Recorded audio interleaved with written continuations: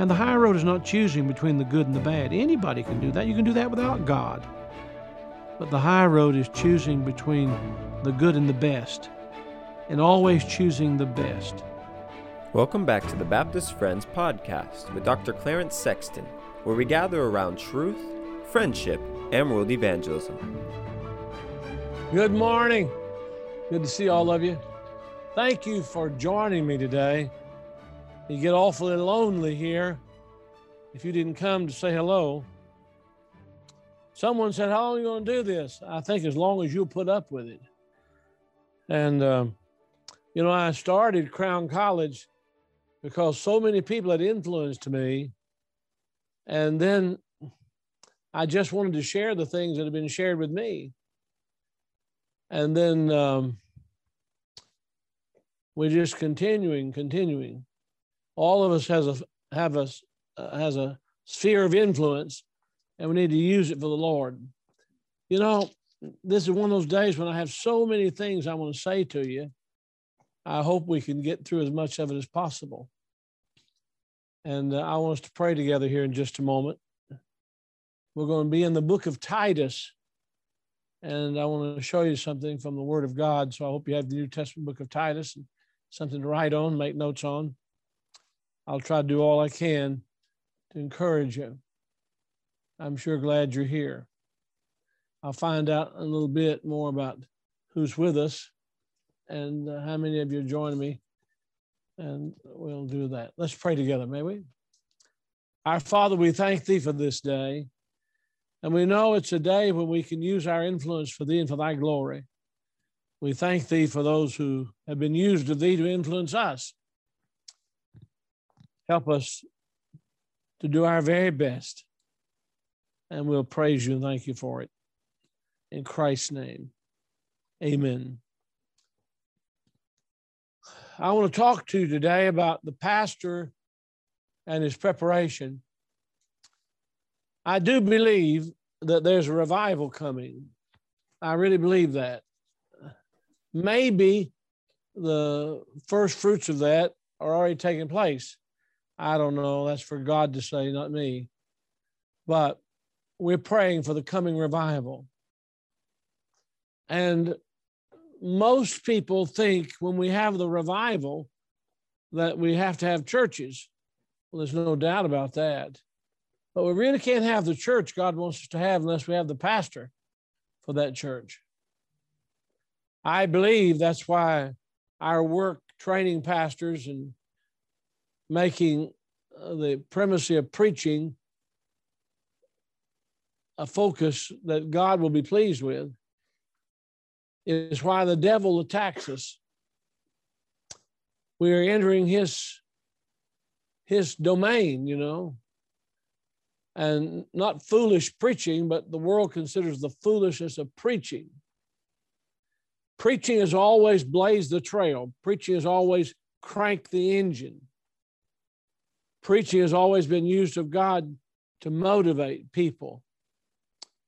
Now, there's a lot of things I've collected through the years on preaching that I'd like to pass along to you, but you'd have to request them. I'd like to send all of you who would request, if you're making notes about things like this, the story of George Whitfield's preaching and how people rushed to hear him. Maybe you've read that article, maybe you haven't, but it's an article I could put up for you or send it to you or give you the address. Basically, when we have things up, we have it up where? I'm sorry.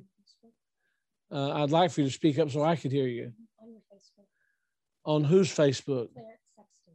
Clarence Sexton. That's my name, Clarence Sexton, Facebook. And then when we have preaching on that we've done here and the sermons are where? Faith for the Family YouTube. Faith for the Family YouTube. There's sometimes a fallacy in the Lord's work where people on the inside think everybody else knows everything they know. And so we sometimes don't give all the information that we need to give. But Let me say that I have outlined messages for all of the book of Titus. I've given this to our people. They can read what sermons I'm going to preach through that book of the Bible, and then they can read the scripture text and be prepared to listen and keep this in their Bible. So I've gone through the book of Titus. That happens to be the book of the Bible I'm preaching in now. Someday I'd like to give you a list of all the different books of the Bible we preach through here. My goal is to give all of the Word of God to this church, every bit of it. And that's what I'm trying to do. And I know the books I haven't preached through to our people, and I know what's available and what's not available. I'm trying to finish all that before God finishes with me. But we began with the first message to Titus, Titus 1, verse 1. And then the common faith. I enjoyed talking about that, the common faith in Titus chapter 1, verse 4. And then an exhortation to stay in Crete. And Crete really is a geographical location and a work God given Titus to do through the appointing of the Apostle Paul to Titus. But stay there. And then a bishop must be. I'll deal with that today in Titus chapter 1, verses 6 through 11.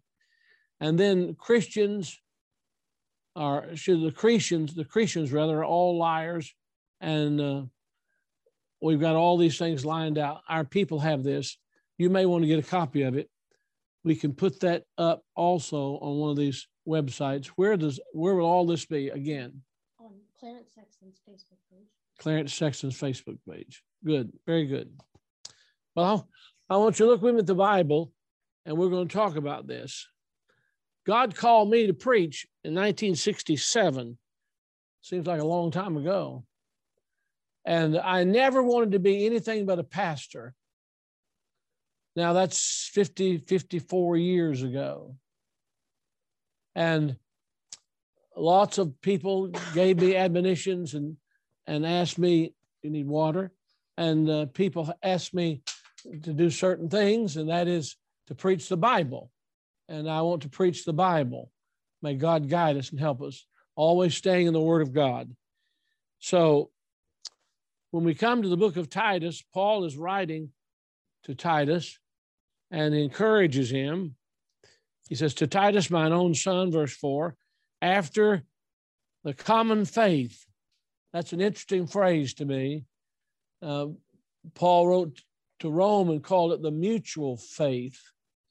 And there are other terminologies that we find here for this faith, the common faith. And then he says, grace, mercy, and peace from God the Father and the Lord Jesus Christ, our Savior. For this cause left I thee in Crete, that thou shouldest set in order the things that are wanting and ordain elders in every city as I had appointed thee. That's verse 5 of chapter 1. Now, immediately, he talks about the things that we should find in an elder or a bishop or a pastor. Remember that we're dealing with the same office, the elder, bishop, pastor, different terminologies describing his work, but those terms are all used for the same office. I hold that office as a pastor. And so immediately he says in verse 6, if any be blameless, the husband of one wife, having faithful children, not accused of riot or unruly.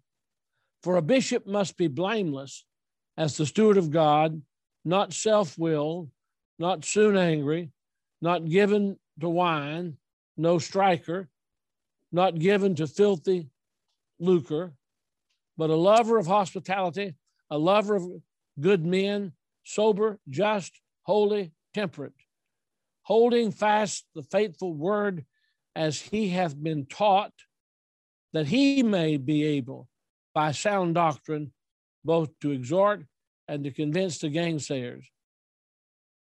For there are many unruly and vain talkers and deceivers, especially they of the circumcision, whose mouths must be stopped, who subvert whole houses, teaching things which they ought not for filthy lucre's sake. So these verses, chapter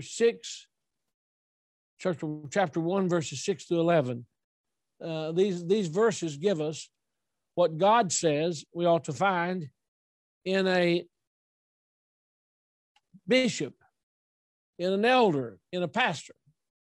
And I want us to look at it, let God speak to our hearts about it. I hope that you'll go online and listen to the sermon I preached. And the fact of the matter is, a lot more things are dealt with in that sermon than I'll deal with here, because I was working to speak to our church, to help our church see what they should expect of a pastor. Someday, I said, you may be called upon. I don't think that'll happen because I believe the Lord's coming. But you may be called, and He's coming any moment. He's coming soon. But I say you may be called upon, because the responsibility of the entire church is to seek God for the man of God who should be leading the church. I've been here in this place for 33 years, and they've gotten sort of used to that. But this is what God's word says. So let's look at it together. Would you follow along, please? He begins by saying, if any be blameless, now he's talking on the heels of being an elder, blameless, the husband of one wife, having faithful children, not accused of riot or unruly. Now notice the task that Titus has is to set in order the things that are wanting, and the conjunction, and ordain elders in every city, as I had appointed thee. Now, there's two basic things that Titus has to do. He has to set in order. The word has to do with the same word a medical person would use to set a bone in order, a broken bone. That can be a very painful process, but to set it in order. And in chapter 3, the Bible says in verse 9, but avoid foolish questions and genealogies and contentions and strivings about the law, for they are unprofitable and vain. So there is the work of setting in order, and then also the work of avoiding.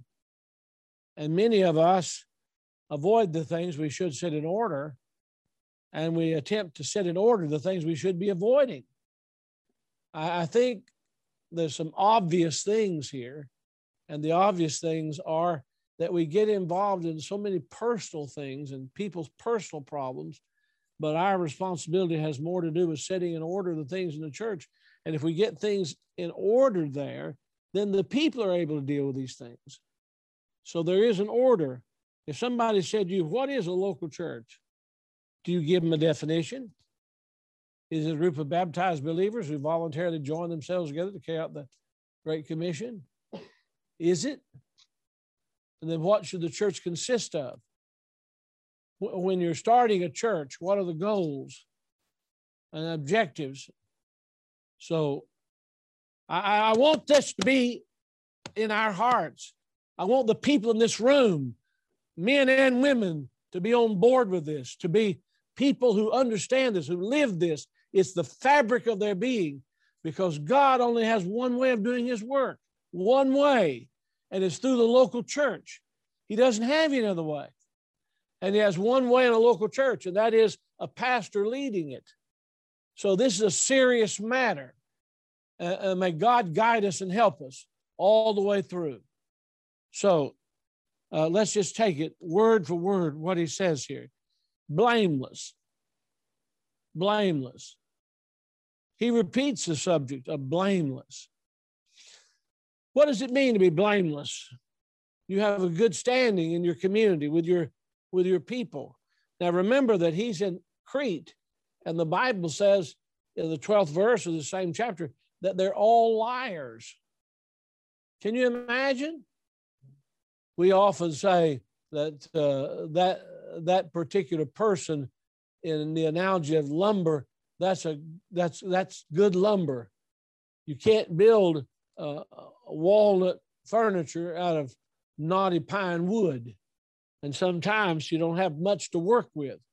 Well, and according to what the Bible says here about Crete, and the Word of God says in verse 12, one of themselves, even a prophet of their own, said, the Cretians are always liars, evil beasts, slow bellies. So this tells you the life-changing work of the gospel. And so Paul said to Titus, I want you to go to these people who are always liars, who are evil beasts and slow bellies, given to appetites. And I want you to find people that can be ordained as elders and pastors and bishops in every city. It doesn't tell you that much about Titus' work, though it gives some description, but it tells you what God can do to change a person's life. You and I need to see the possibilities. I know through the years I've seen people I didn't think would amount to much in our churches, but who came through for God in shining colors. I mean, they just absolutely stood out for the Lord. And then I've seen people I thought they'll be great. They'll be wonderful. They'll be the people that will get the great things done. And they just were the biggest flops ever were. So I think sometimes we confuse spirituality with personality. You may want to make yourself a note about that, because it's a pitfall we all get into. Spirituality and personality.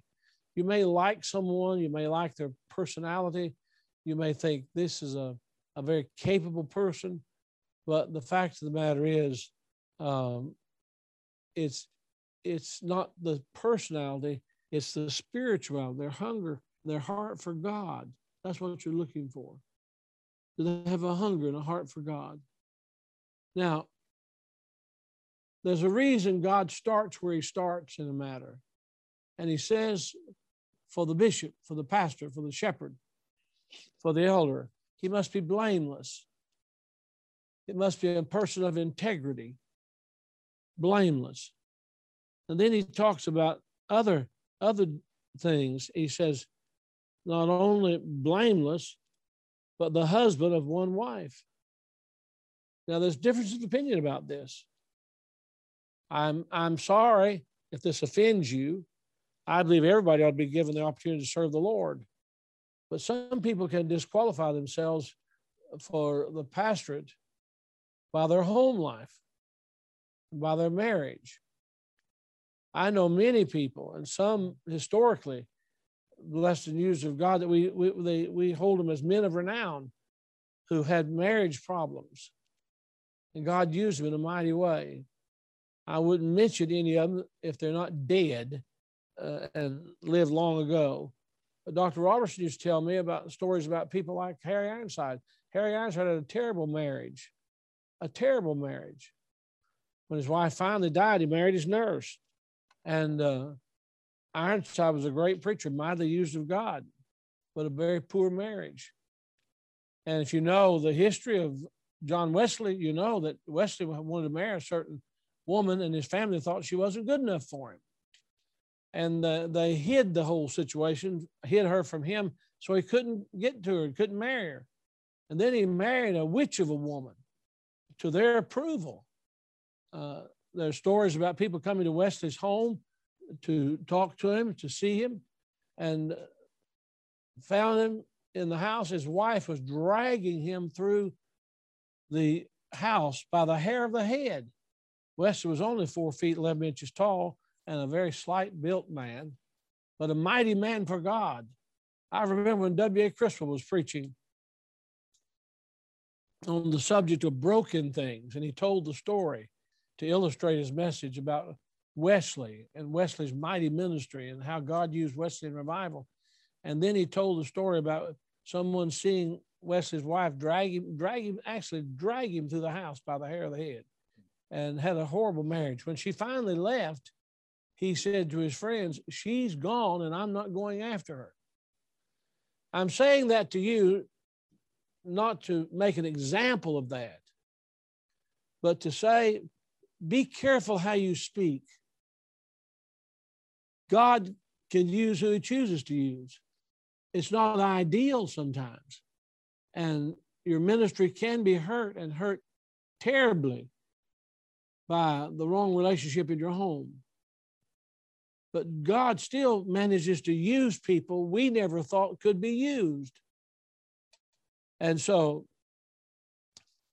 blameless, the husband of one wife, and you must let that come down where you believe God will lead you there. And then he says, having faithful children. And I believe when children are young in the home, they ought to be under control. By that I mean guided the right way. And children can wreck their lives and wreck their families. But it's important, and God says we're looking at the children here, having faithful children, not accused of riot or unruly. Now, when your children get grown and gone, there's very little you can do about that. And I've seen people get very hard on pastors over their children.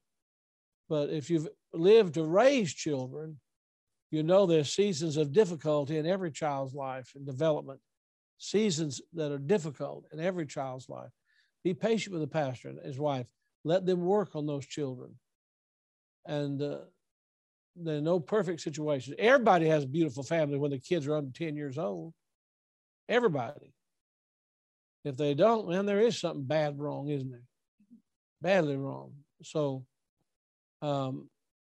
here the man of God is seeking for men who can pastor a church. And that's why we don't want to lay our hands on a novice.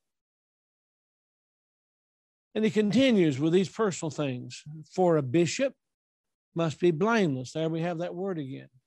It was very important for them to understand this. So your character, reputation, your integrity is everything. It counts for everything.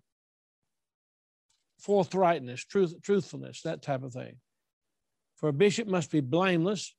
And I love this expression. Must be blameless as the steward of God. That's the standard. You're the steward of God. We're stewards of things. Sometimes we think we're the owners, but we're not. We're the stewards. Some people say, that's my house. Well, you're the steward of it this time, but somebody may have lived in it before you live in it, and they'll live in it after you're gone. That's my car. Well, that might be true, but you're the steward of it. And we use those possessive pronouns sometimes. That's my wife. And that's true. That's my family. That's true. But, I think we ought to get another sense about this stewardship. And you're the steward of God. God has put things in my hands. God has given me opportunity. The Lord's allowed me these moments. And that's something that the pastor needs to get. He says, as the steward of God. And then he gives these nots, and he makes a list of them. These negative things. Notice, please, there's a list of them. There are 5 negatives. Not self-willed. If you find somebody who's always got to have his way, especially if he gets to the point where he almost speaks like he's God, it's all got to be his way. Self-willed. Can't be corrected on anything. Nobody really can tell him anything. He's self-willed. That man would be a dangerous person to have as a pastor. Then it says, not soon angry. Many of us have battled this.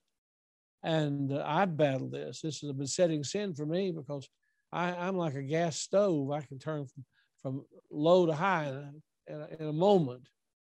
And so I've had to understand my life. My wife has helped me so many times. I'll say, don't make that phone call now. Don't call them till you've cooled off. You need, and Jefferson, even Thomas Jefferson said when he was angry, he counted to 10 before he spoke. And there are other rules that people like that had. But you can't be soon angry and be a fit pastor. And sometimes you get in the pulpit and it's not preaching, it's just a demonstration of flesh. You're mad about something and you take it out on someone. That has to be guarded against. And then the Bible says, not given to wine. Now, I hate liquor. I truly hate it as a beverage. I hate it because I grew up in a bar and I've seen the worst behavior possible out of human beings who've been intoxicated. There's nothing to me any worse than a drunken woman and who doesn't think like she should be thinking about her own decency and appearance. And so here the bishop, pastor, elders told have nothing to do with it. That's what God says here. Not given to wine. Then no striker. No striker. And I take that just to mean that you don't settle issues with physical things. You don't do it. You just don't do it. If you're mad enough to fight, get away. Don't ruin your life, the life of someone else, and bring reproach upon your church and your people in a moment of anger by striking someone, or you could even strike something. I've seen men run their fists through walls who are pastors, and no place for that. No place for it. You see, when we're out of control, it's obvious that we're not under God's control. And so God warns against that, no striker. And then he says, not given to filthy lucre. And this deserves some discussion. Now, you may have done any way you want to do it. I've never talked to a church about what they're going to pay me. Never. I don't want them to get the idea I come there to be paid. If they're doing what they ought to do, they'll take care of God's man. When I started out as a Southern Baptist pastor, they were very big into that, taking care of the preacher. As a matter of fact, I joined, like all the men I knew, in the fund they had for pastors. When I came out of the convention in 1975, I gave up all of that. They said, you would have been the highest paid retiring pastor in the entire Southern Baptist Convention. But I didn't think about that. Perhaps I should have thought more about it, but I didn't make that a qualifying thing. I remember when I went to the Madison Avenue Baptist Church in Patterson, New Jersey, they said, what do you want to make? And I wrote on the paper on that question, Philippians 4:19, but my God shall supply all my need according to his riches and glory, all your need according to his riches and glory, by Christ Jesus. And God's already taken care of us. He's always taken care of us. And you don't get paid to pastor. They pay you, but not to preach and pastor. They pay you so you can give yourself to pastoring and preaching, and you're not encumbered by everything else. And sometimes churches just need to be taught that. In other words, I say to our people, don't say that you're paying me to preach. What is that, a $19 sermon or a $39 sermon or a $59 sermon? Or maybe that one just comes to a little pocket change as a poor one. All of us fire blanks sometimes, and more times than maybe people think. We think we did bad or badly preaching. But we can't make filthy lucre one of the standards, or money the standards for being a pastor. Can't do it. Those are the negatives. And then he gets to the positive things in verse 8. But must be a lover of hospitality. Now, every preacher I know likes being alone and likes solitude, alone with God. But God says we must be given to this, a lover of hospitality, a lover of hospitality, loving people, encouraging people, helping people. It's in the DNA, as we might say, in a pastor's life and heart, a lover of hospitality. And then a lover of good men. We can keep some of those folks up there from time to time, okay? Good. I think you're being a little too worried about all of that. You know, click, click, click, click, click, click. You know, that's just too much. Very good. And so a lover of hospitality, a lover of good men. Who are your men of your company? I'm talking about who accompanies you. Who are the people you hang around with? Iron sharpeneth iron. That's very important. Very, very important. And I don't like to hang around down in the mouth people. I've got to protect myself. I don't want to constantly be discouraged by somebody. I don't like to hang around negative people. I want to keep a good attitude. The biggest enemy I've got is me. And I said one time to Dr. Robertson, just on the spur of the moment, we were talking about lots of things, and Dr. Robertson was a great motivating preacher and pastor. I said, what's your biggest problem? He said, I am. Just like that. He said, I'm my biggest problem. You see, the temptation is to think somebody else is. And I'm a particular person. I want things done right. Sometimes that becomes a negative. And I don't want it to be. I have foresight about things. That's part of the bishop, overseer. And you imagine some people more than others, but you imagine what could go wrong. But you can not only be a blessing to good people can be a blessing to you. And don't make a overbearing thing out of it. Too much good,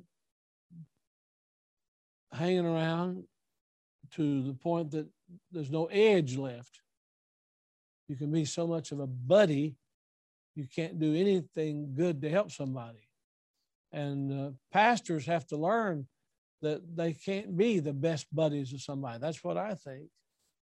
You might have another pastor as a best friend or something. But, you know, I'm thinking while I'm talking to you that there must be a lot of discernment expected out of someone looking for preachers. Paul was already high on Titus. He had been a great help in Corinth, and now he sends him on this mission to Crete. And I believe that he knew that Titus would have the discernment and the Holy Spirit would lead him, and he could follow the Holy Spirit, and the Holy Spirit would be confirming things to Titus. And as he was a watchful man, and he would see people, and sometimes something was called his attention, and he thought that man may be the man that needs to be leading this church. But he spells these things out, and I'm glad he does. So he says, a lover of hospitality, a lover of good men, sober-minded. My mind goes to alcohol and the abuse of alcohol when I think about this, but you know, you can be intoxicated with yourself. You can be intoxicated with your own pride. You can lack sobriety because your mind is filled with too much amusement. And we're definitely into too much amusement. Muse has to do with thinking. And the prefix a, like amusement, has to do with no thinking. And the devil's business is to get us so amused we don't really think. And you can't be sober when you're not thinking. You're just so amused. You don't have to stay entertained night and day. And so guard against that. Be sober. And then the Word of God says not only that we ought to be sober, but be just. Your people need to say of the pastor, I know he will do the right thing. When I was preaching this to our people, I said, some of these people who've been here just a little while and suspicious of the pastor, I said, some of you who are here in this audience, who've been here all these years and have watched me, you tell some of these Johnny-come-latelys that they can trust their pastor. If you believe it, tell them, I've made decisions that have hurt me. I've made decisions that were heartbreaking decisions because they were the right thing to do.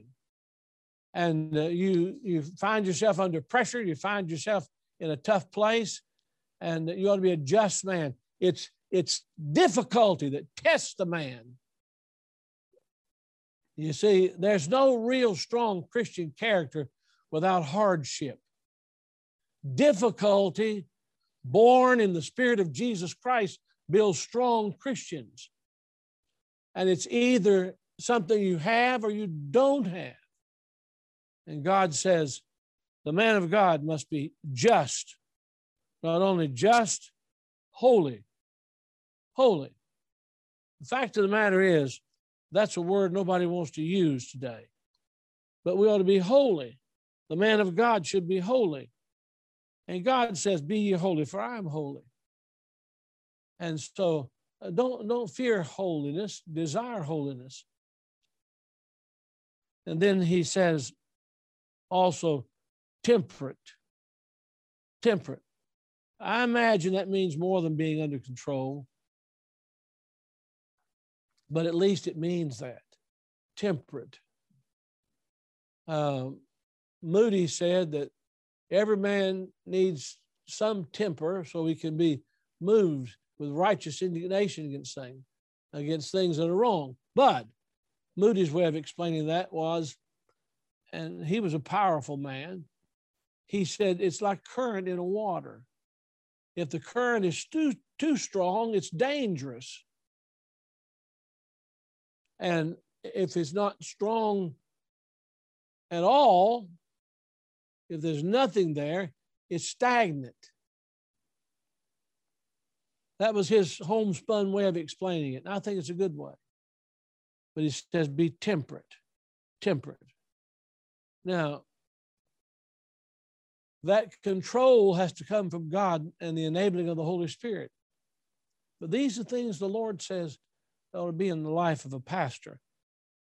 And then he goes on and he says, holding fast the faithful word as has been taught. You know, one thing you want to see is a consistency in someone. I have been over half a century a fundamentalist. Now, I want to say that again because some of you need to hear this. I've been over 50 years a fundamentalist, but you let me define fundamentalism. I don't want some of this half-baked stuff that people have, burnt on one side and raw on another. But if you make fundamentalism synonymous with biblical Christianity, I say amen, hallelujah, that's what I am. What I believe should be synonymous or the same as biblical Christianity. And I've tried to stay the course. We live in a changing world, changing ministry. I was terribly hurt the other day when I heard about a certain pastor who's changed everything he once preached. And it couldn't have all been bad. But now he's changed everything. Well, churches don't need leaders who are believing one thing one week and coming back with a different thing the next week. I'm a whosoever will man. I mean by that we give the gospel to all people. And I know I'm repeating myself sometimes, and I do it on purpose because there may be someone listening now that has the wrong idea. I believe the gospel is for all people, and we give the gospel to everyone. And we make this offer of salvation to all people. And if you heard me preaching 50 years ago, that's what I was doing. If you heard me preaching yesterday or Sunday or the next Sunday, you'll hear that's what I'm doing. Now, God's word says that we ought to hold fast. Hold fast. Don't let go. Hold fast the faithful word as has been taught. Titus was training these people, putting his life into it. And as he poured his life into them, he wanted to see them standing. When Paul wrote the church of Thessalonica, he said, we live if you stand. And there are people that have influenced me that are still alive, even though they've been in heaven for a long time.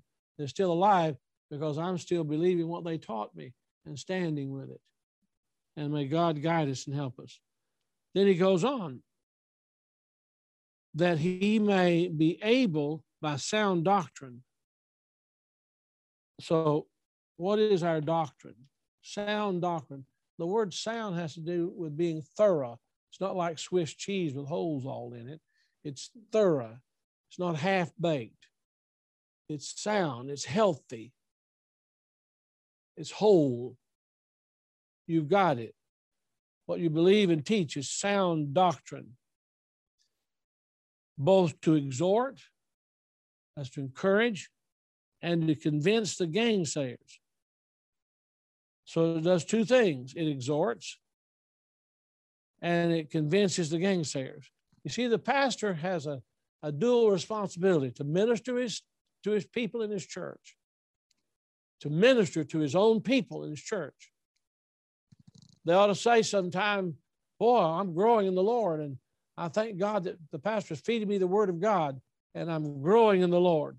But he also has the responsibility to fight off the devil and to fight off the wolves, to fight off the enemies. And you use this to do that.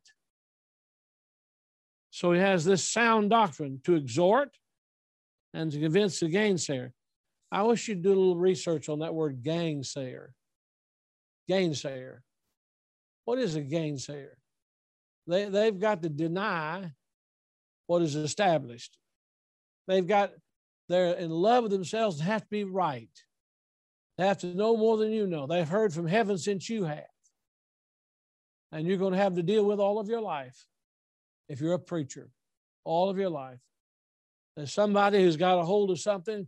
They heard somebody say something, and I'll tell you what brother so-and-so said, or I'll tell you what they do at that church. Well, if your ground is Bible ground, stand your ground. You don't have to have a bad spirit about it, but the gainsayers are never going to stop. They're never going to stop. And they're always want to top what you're doing.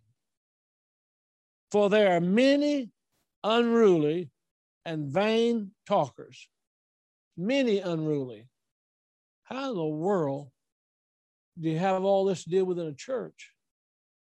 There are many unruly. I know I pastored the Madison Avenue Baptist Church in Patterson, New Jersey. I've loved every church I've ever pastored. And in Greenback, Tennessee, they had a pastor almost every year. And they'd existed for a number of years when I went there. And I stayed at that time longer than anyone had stayed. And in Lenore City, Tennessee, at the Calvary Baptist Church, I love those people, love them to this day. They had a man who'd been there 21 years as the pastor. He retired, and I came. His claim to fame was he didn't believe that Jesus had to be born of a virgin. Now, I couldn't believe that. Now, he believed he was born of a virgin, but didn't have to be born of a virgin. He got on that hobby horse and stayed on his whole life. And it weakened the church. It just weakened the church. It became the signpost for that church. And it was not right. It wasn't good. And I had the work cut out for me. Someone said to me, and I make a joke out of this, but someone said to me, an older preacher actually said to me, when you find a church, it's a good church with no problems, I'd like for you to recommend me to it. I said, I won't do any such thing. When I find one like that, I'm going to take it myself. You know, you guys know what I'm talking about. No, there are no churches without problems. There are none. And pastoring a church is working through those problems with the Word of God, standing the ground, helping people, clinging to the Lord, and moving forward here. And that's what God's talking about. Remember, these slow bellies, fierce people in Crete were going to be difficult to deal with. And when Titus knew they'd be difficult with which to deal, he knew that they had to be trained in the Word of God to convince them. These unruly, vain talkers. What's a vain talker? They just yap, yap, yap, yap, yap all the time. he warns in chapter 3, verse 9. We'll get to that in our study with our people. You won't get to it with me. But he warns there that everything they're saying doesn't need answering. Some pastors think they've got to give an answer to everything. One of the signs of maturity is being quiet. And a novice preacher runs quickly and tries to take care of everything imaginable. But when he's not a novice, sometimes he just lets them talk and just make fools out of themselves. And you don't have to answer everything. And so they're talkers, vain talkers, and deceivers. Now, I said this, when you've got a hypocrite and a deceiver with which to deal, I said to our church on the Lord's Day when I preached on this, I said, now look, I'd rather have a slobbering drunk as a member of our church than a hypocrite and deceiver. The hypocrite and deceiver will do more harm than the slobbering drunk will do. Now, I'd rather not have either one of them. But the fact of the matter is, I'd rather have the drunk than some gossip and deceiver. Now, these are things Paul is writing to Titus that qualify the preacher. And he says, let me read the 10th verse again. For there are many unruly, vain talkers and deceivers, especially they of the circumcision. So these Jews who felt like they were better than everybody else. Now, we may not have Jews in our churches like that, but we've got some people that think they really never sin. Honestly, I'm thinking about 2 or 3 of them now when I mention that. Lord have mercy. They got no mercy. They have no mercy. I said to them, you must have never been forgiven of anything because you don't have any idea about how to forgive anybody else. But we who know we've been forgiven have forgiveness in our heart because we know what Christ has forgiven in us. And sometimes the pastor doesn't come across like a man who has any mercy. And I know I've been criticized for this, but if you err on the side of mercy. As a preacher, as a pastor, as an elder, as a bishop, err on the side of mercy. We live in a world of hurting people, confused, mixed up families, compounded confusion. Err on the side of mercy. I'm amazed here. I'm just amazed at how God puts all these things out there as qualifications for the pastor. And we get flippant about it. Well, he's a nice looking guy who can speak well. Watch out. What does he believe? What does he embody? I've known many men who were outstanding speakers who were poor Christians, but who were pastors. Oh, may God help us. And may God give us mature churches to know the difference. And the Bible concludes in this little section here with verse 11, whose mouths must be stopped. Think about that. Can you imagine God saying such a thing? I was never permitted to say as a child growing up, shut up. I couldn't say that word. Some way or another, my mother just said that was the worst thing I could say. And to this day, I don't like to hear anybody say, shut up. Any of you ever had a mother like that? You just don't say it. You can say, be quiet, or I wish you wouldn't say that. But my mother wouldn't permit us. And to this day, I didn't permit it in my children. I don't permit it in my wife. I don't permit it in my family. We just don't say that. But God said, whose mouths must be stopped. How do you stop someone's mouth? The pastor. Why must they be stopped? Because they subvert whole houses, teaching things which they ought not for filthy lucre's sake. There are people who tear up entire families by running their mouth. And our great weapon is to use the truth of the Word of God in the power of God's Holy Spirit as the minister. Many a church has gone beyond whatever anyone might have expected them to do because they had a faithful man of God leading them who believed God, and God blessed that man's ministry. He blessed his ministry. And I know many a church, on the other hand, who've had every possibility. They've had buildings, location, money. They've had everything except the blessing of God, because they didn't have God's man at the helm leading them. You see, some people can't pastor and won't let anybody else pastor. They can't lead, won't anybody else lead. All of us need a new emphasis in our churches about the responsibility God's given a pastor. And this must precede the mighty revival God wants to give. Oh, may God help us. And you know, I said to you many times, you can preach your way out of trouble, problems, but you can't be a smart aleck and do it. You be a humble man of God, preach your way out of it. Never underestimate the power of the pulpit. And you have that pulpit, not to abuse, but to use to teach and preach the Word of God. Someone asked me in the questions you sent, what good books could I recommend? I want you to have my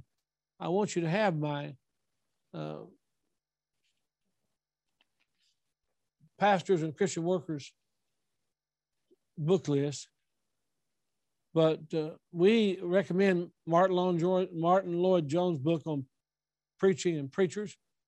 Now, some of you won't agree with everything about Martin Lloyd Jones, but you'll learn a lot. It may be too wordy for you, but Spurgeon's lectures to my students, I've recommended for years. I read it. I've reread certain parts of it. The preacher's fainting fits, his fainting fits.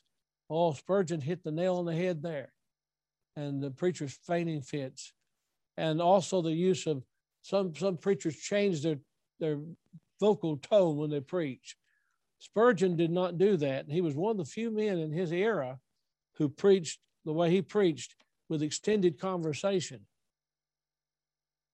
yet with more energy. And then J.C. Ryle has a book on the simplicity in preaching.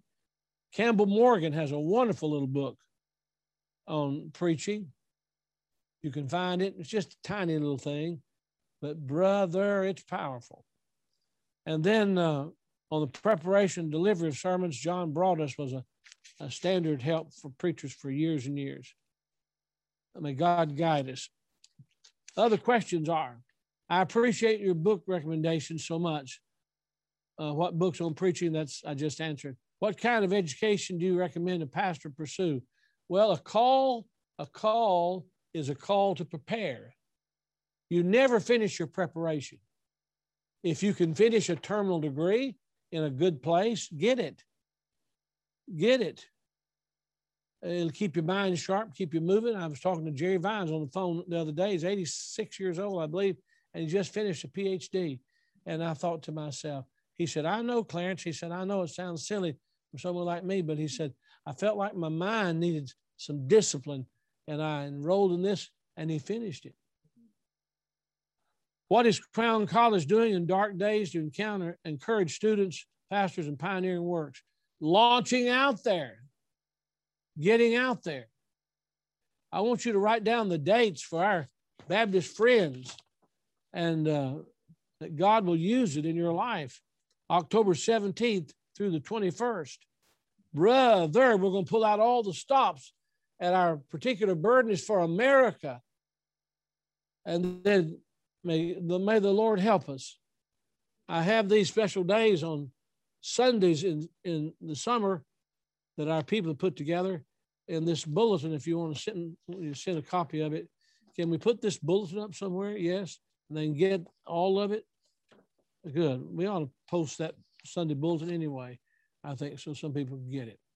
How do you deal with a pastor that is not doing what a pastor should do? Pray for him. Become his friend so you can talk to him. Some people, after all these years, never speak to me until they're aggravated about something. I know when they're coming. They're coming because they're aggravated about something.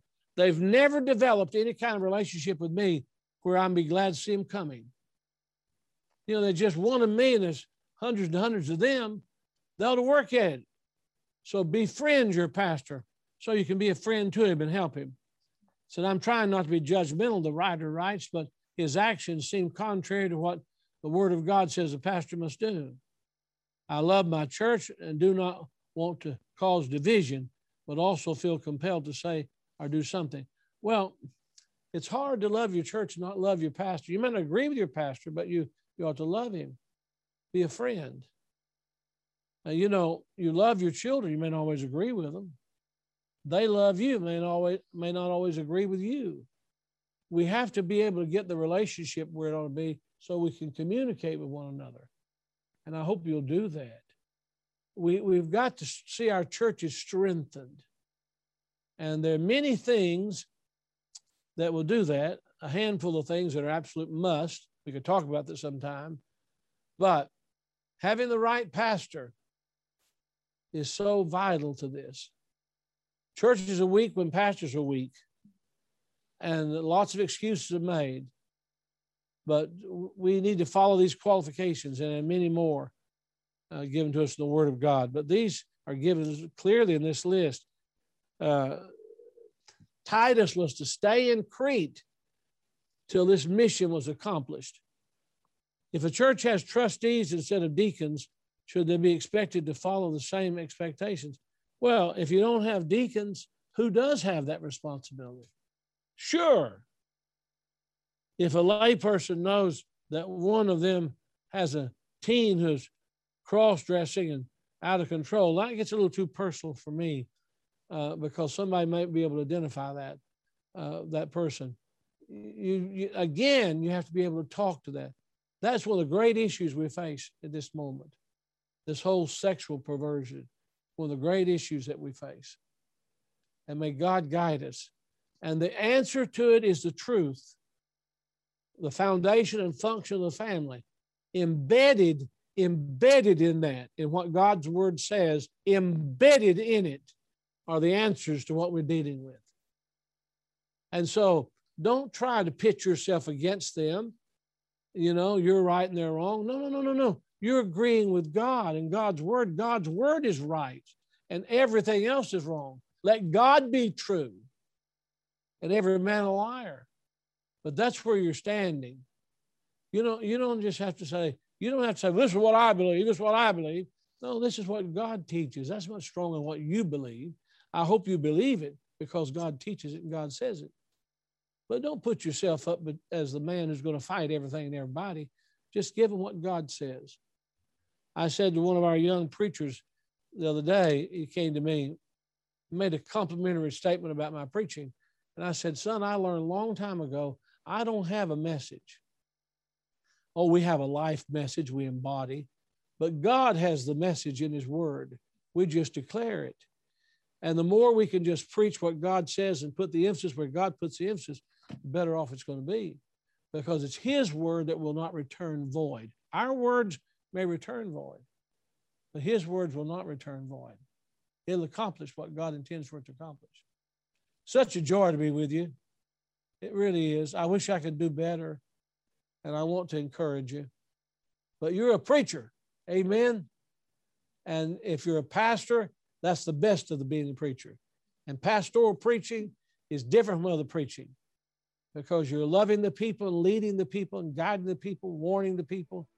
You're their shepherd, and the shepherd gives his life for the sheep. Thank you for joining me today. Please pray for me. God bless you. We love you.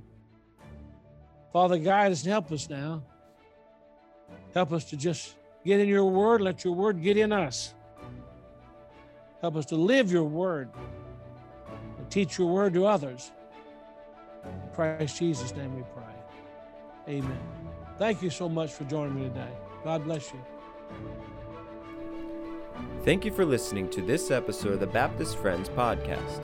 Never miss an episode by subscribing today, and join us next time as we continue to gather around truth, friendship, and world evangelism.